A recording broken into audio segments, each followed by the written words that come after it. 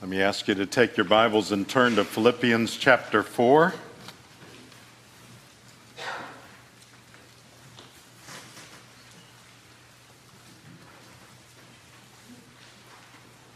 We are down to the last few verses of this book, Philippians 4. We will begin with verse 19. Let's stand for the reading of God's Word.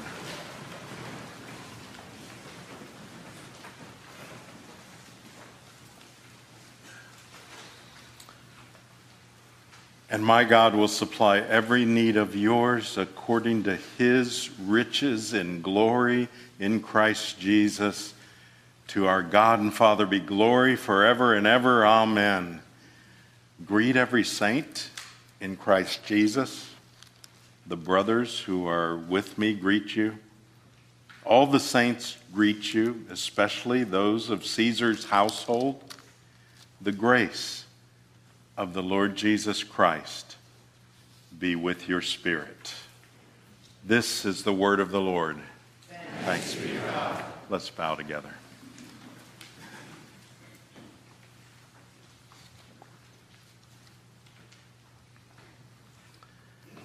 Lord, how beautiful your word is. You, our Father, have spoken to your children down through the centuries. Thank you for preserving it so we could hear from you.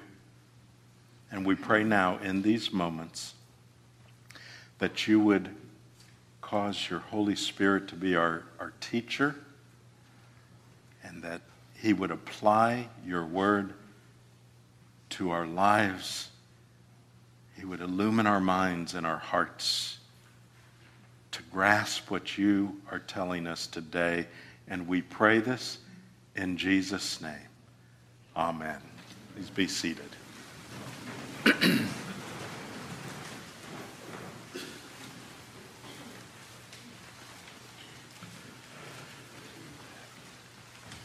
Well, I told you this was temporary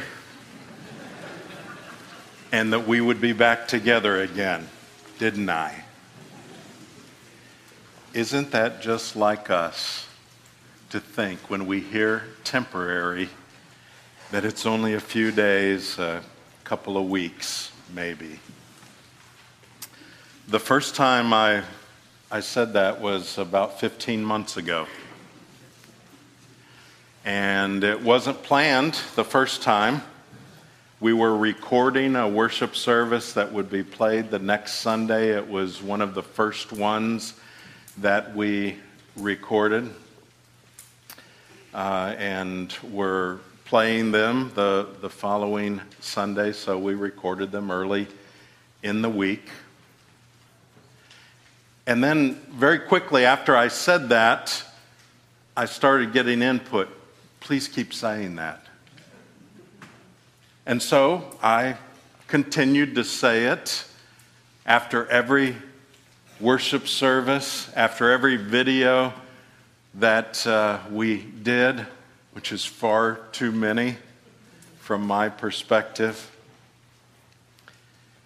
And I heard that what that was a hopeful reminder that we would be back together again. I'm so thankful I don't need to say that any longer. But today, we have another hopeful reminder. And that's right in front of us. And that is the Lord's Supper. It's a reminder in the sense that we remember what Jesus has done for us. And it's hopeful in the sense that we know that this meal, this little piece of gluten-free bread and little bit of juice, all sealed up, we know that won't physically satisfy us, but it's a reminder that there's a big meal waiting for us. There's a feast waiting for us.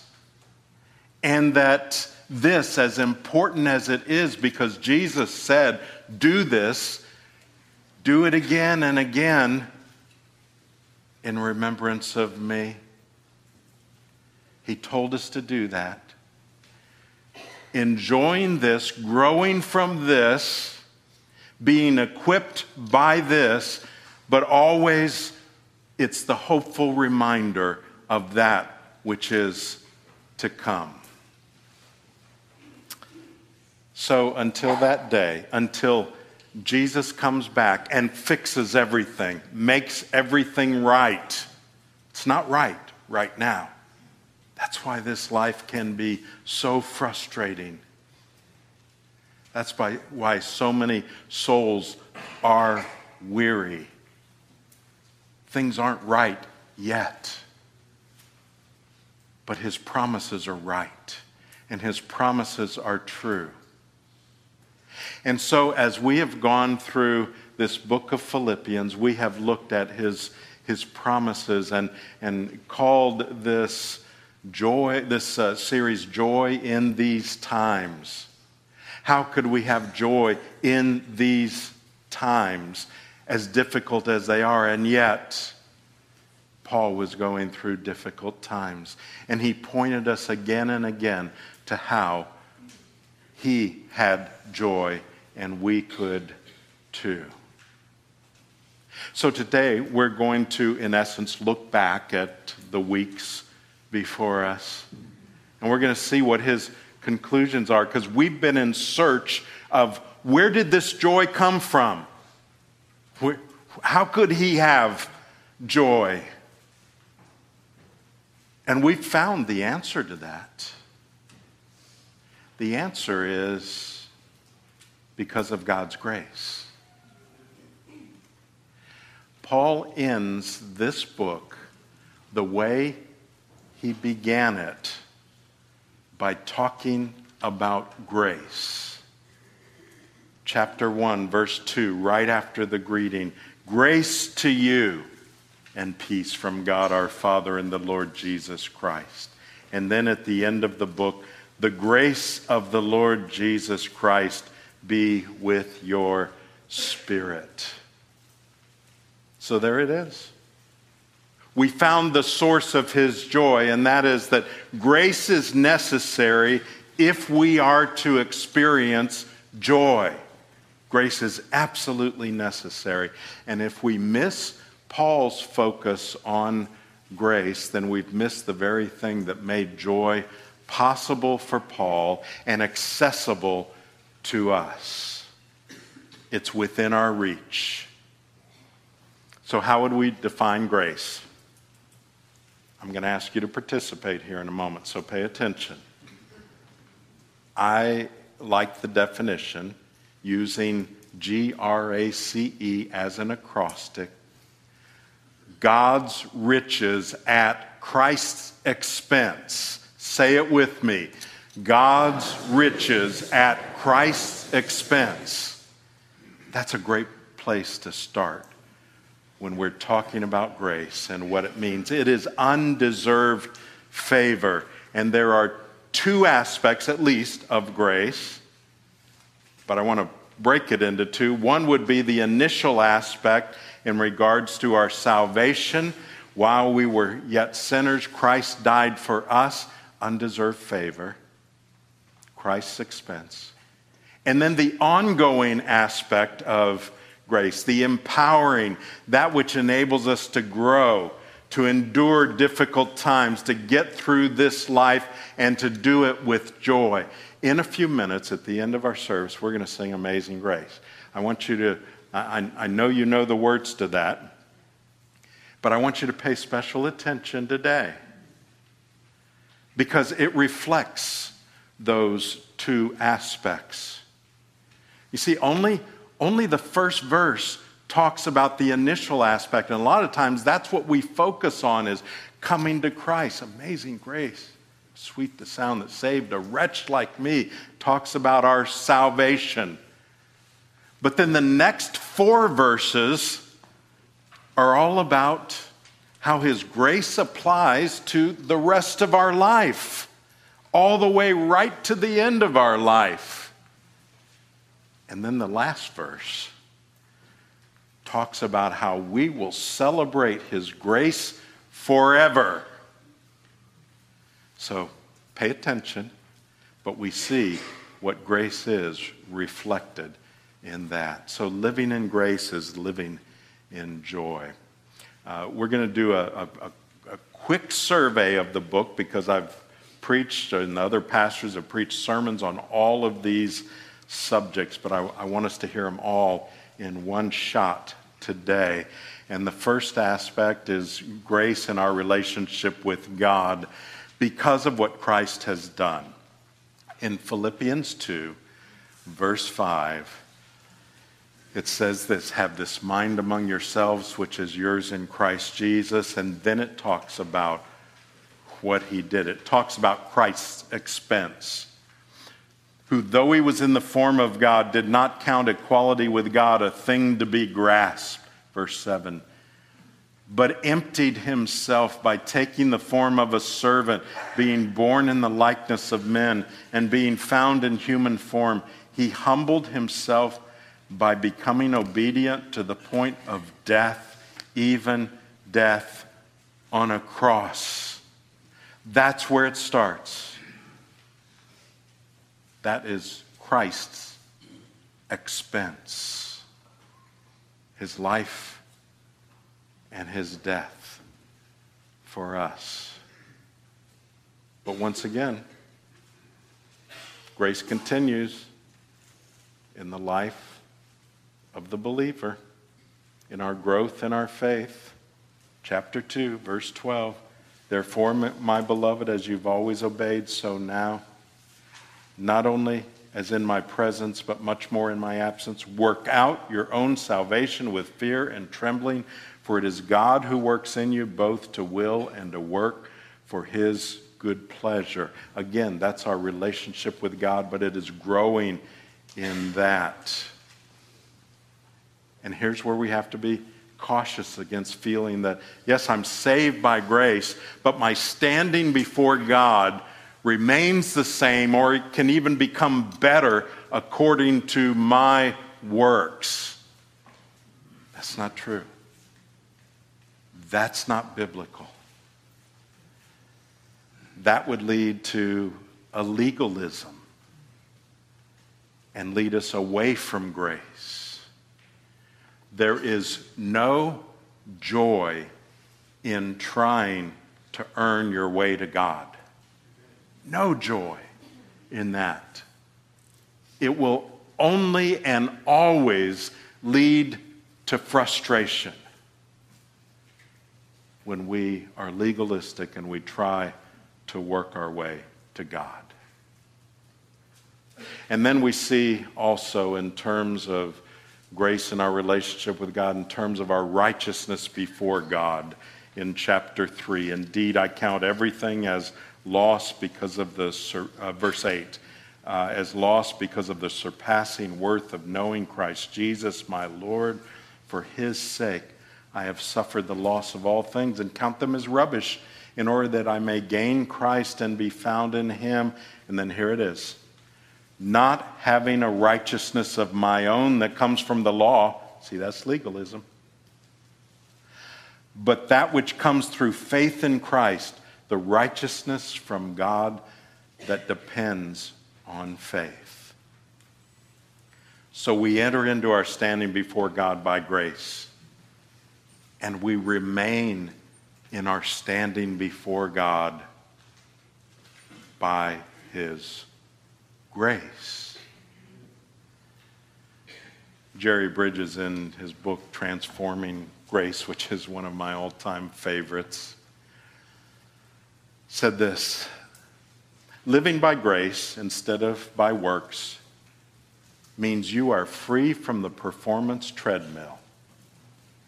It means God has already given you an A when you deserve an F. He has already given you a full day's pay, even though you may have worked only 1 hour. It means you don't have to perform certain spiritual disciplines to earn God's approval. Jesus Christ has already done that for you. You are loved and accepted by God through the merit of Jesus, and you are blessed by God through the merit of Jesus. Nothing you ever do will cause him to love you any more or any less. He loves you strictly by his grace given to you through Jesus. That's what his grace is. On the last day of Jesus' life, it was also the last day of another man's life. Little is known about him. Evidently, he lived his life taking from others as a thief. And now it had all caught up with him. There he was, being punished, about to die a terrible death, nailed to a cross next to Jesus. Somehow, he knew he was getting what he deserved. And somehow, he knew that Jesus, the one next to him, was not getting what he deserved. The thief asked him for a place in his kingdom, knowing that he had nothing to offer. And Jesus granted it. We will never grasp the beauty of grace. We'll never have the amazement that we should have toward grace until we realize we are just like that thief. We are exactly like him. Oh, maybe we haven't stolen from others for a living, but we have nothing to offer. There's the thief, finally with nothing in his hands. Usually he had other people's possessions in his hands. He had nothing in his hands because they were nailed to a cross. And yet, he went to Jesus. And Jesus, not expecting anything from him, said, "Yes, you'll be a part of my kingdom." The thief finally got it. And we have nothing to offer him. Not the labors of my hands can fulfill the law's demands. Nothing in my hands I bring, simply to the cross I cling. You see, that's it. That's when we begin to understand grace, when we say, "Here I am, Lord, I've got nothing to pay you or repay you." And then we understand, he says, "That's okay. I've paid it all. All of it I've already paid." That's what grace is in our relationship to God.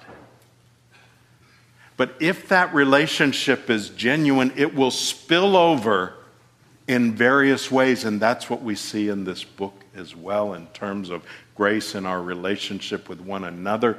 Paul talked about humility in chapter 2, verse 3. "Do nothing from selfish ambition or conceit, but in humility count others more significant than yourselves. Let each of you look not only to your own interests, but also to the interests of others." It's other-centeredness. And that's not natural. It's supernatural. We will not consistently be others-centered until we realize Christ is in us, and it is by his grace that we can and are to do that. And then he spoke of our unity with one another. Chapter 1, verse 27. I may hear of you that you're standing firm in one spirit with one mind, striving side by side for the faith of the gospel. Chapter 2, verse 2. Complete my joy by being of the same mind, having the same love, being in full accord and of one mind. It's our unity of purpose. And we see the outworking of that when he dealt with Euodia and Syntyche, who were having some kind of a conflict over something that wasn't a biblical right or wrong. It was a disputable matter. And he said, work it out. And by the way, you help them work it out. It was that important that they know the forgiveness that they have received from Christ, and they pass it on to others as well. Jesus on the cross, once again, he looked at his killers and he said, Father, forgive them. He asked that they would be forgiven. Jesus showed his grace by going to the cross. Then on the cross, he showed his grace. And then we see grace in dealing with the circumstances of life. And here's where it really comes down to what we are facing, right? We know from chapter 1, from things that were said here historically, we know that Paul was in prison. Everything that Paul says in this letter has to be understood in the context of his circumstances at the time. No one could ever say, well, that's easy for him to say because everything's going right for him. He's got it made. He said all this in horrible circumstances. And he had terrible circumstances periodically through his life. Much of his life after he became a believer, after he became a follower of Christ, much of his life was filled with trials. But look how God used even those circumstances. In chapter 4, verse 21, he says, greet every saint in Christ Jesus. The brothers who are with me greet you. And then he says, all the saints greet you, especially those of Caesar's household. What? Saints in Caesar's household? He was around soldiers all the time. And there is the belief and understanding that some of them came to Christ as well. But what he says to the Philippian church is, you know what? There are believers that work in Caesar's household. We don't know what task they had, but he knew of them. What was he telling them by that? That the power of the gospel was way more powerful than the power of Caesar. Don't worry, that's the case. God's people are everywhere. God puts them there and he raises them up. How encouraging must that have been for the church? And then he talks about contentment. This is a hard one, isn't it? In chapter 4, verse 11. Not that I'm speaking of being in need, for I've learned in whatever situation I am to be content. I know how to be brought low. I know how to abound. He's saying I've experienced both ends of it. In any and every circumstance, I have learned the secret of facing plenty and hunger, abundance and need. Now, we just looked at this a few weeks ago. But the point being that he had faced it all. And he realized you don't have to just learn to be content when things aren't going well. You need to learn to be content when things are going well. And most people experience both at one time or another. Some experience one or the other more. But these are all a part of the life as long as we are in this life. And he says, I've learned the secret, and as we said a couple weeks ago, the secret's not a secret. Here's the secret. I can do all things through Christ, through him who gives me strength. That's the secret. I can't do it. I can do it in him. So here's what I am convinced that we can do. Take that word strength and put grace in there. That's where we get our strength. I can do all things through him who gives me his grace, which leads to strength, which enables me to have joy. Get it? You see how it works? And then there's another major area that Paul spoke of, and that was facing death. Chapter 1, verse 21, for me to live as Christ and to die as gain. No one sees dying as gain without the grace of Christ in their life. No one. They may pretend to, but they're kidding themselves if they say that. For many, that's a really hard part of life. I don't know any other way to say it. Some die suddenly, but for most, it is a process. And it's often a hard process. Richard Baxter, who was a pastor in the Puritan days, said this about that in preaching to his congregation about death. He said, "It is a mercy to have the flesh brought down and weakened by painful sickness." You hear that? He said it is a mercy because that helps conquer our natural unwillingness to die. Our sickness and death are sent by the same love that sent us a Savior and that sent us his Spirit and secretly and sweetly changed our hearts and knit them to himself in love. See what he was saying? His pastor's heart saying, you know what? None of us want to go through that. But when we do, it is God's way of helping us to let go of this life and helping others around to say, yeah, it's time to let go. And he says that's a mercy. And he said, it's given to us by the love of our Father for us. And it helps us because we are naturally unwilling to die.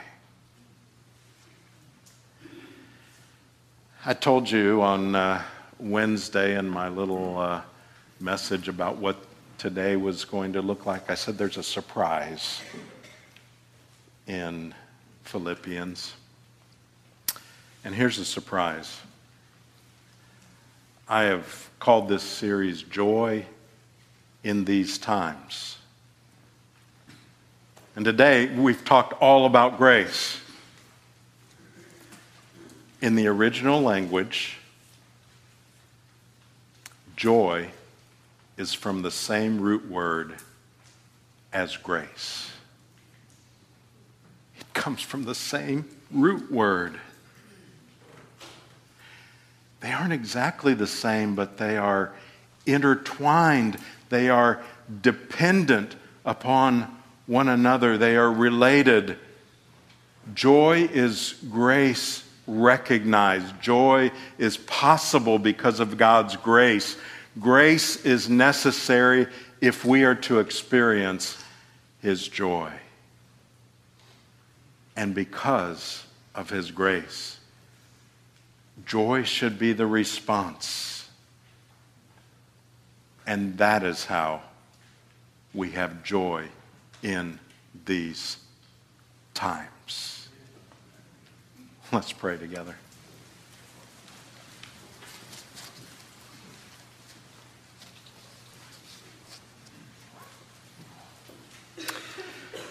Lord, thank you again for this beautiful letter that we call a book, for these words from you to us. Will you bring comfort? Will you use them so that we can experience your grace, and may that lead to joy in our life? We pray this in Jesus' name. Amen.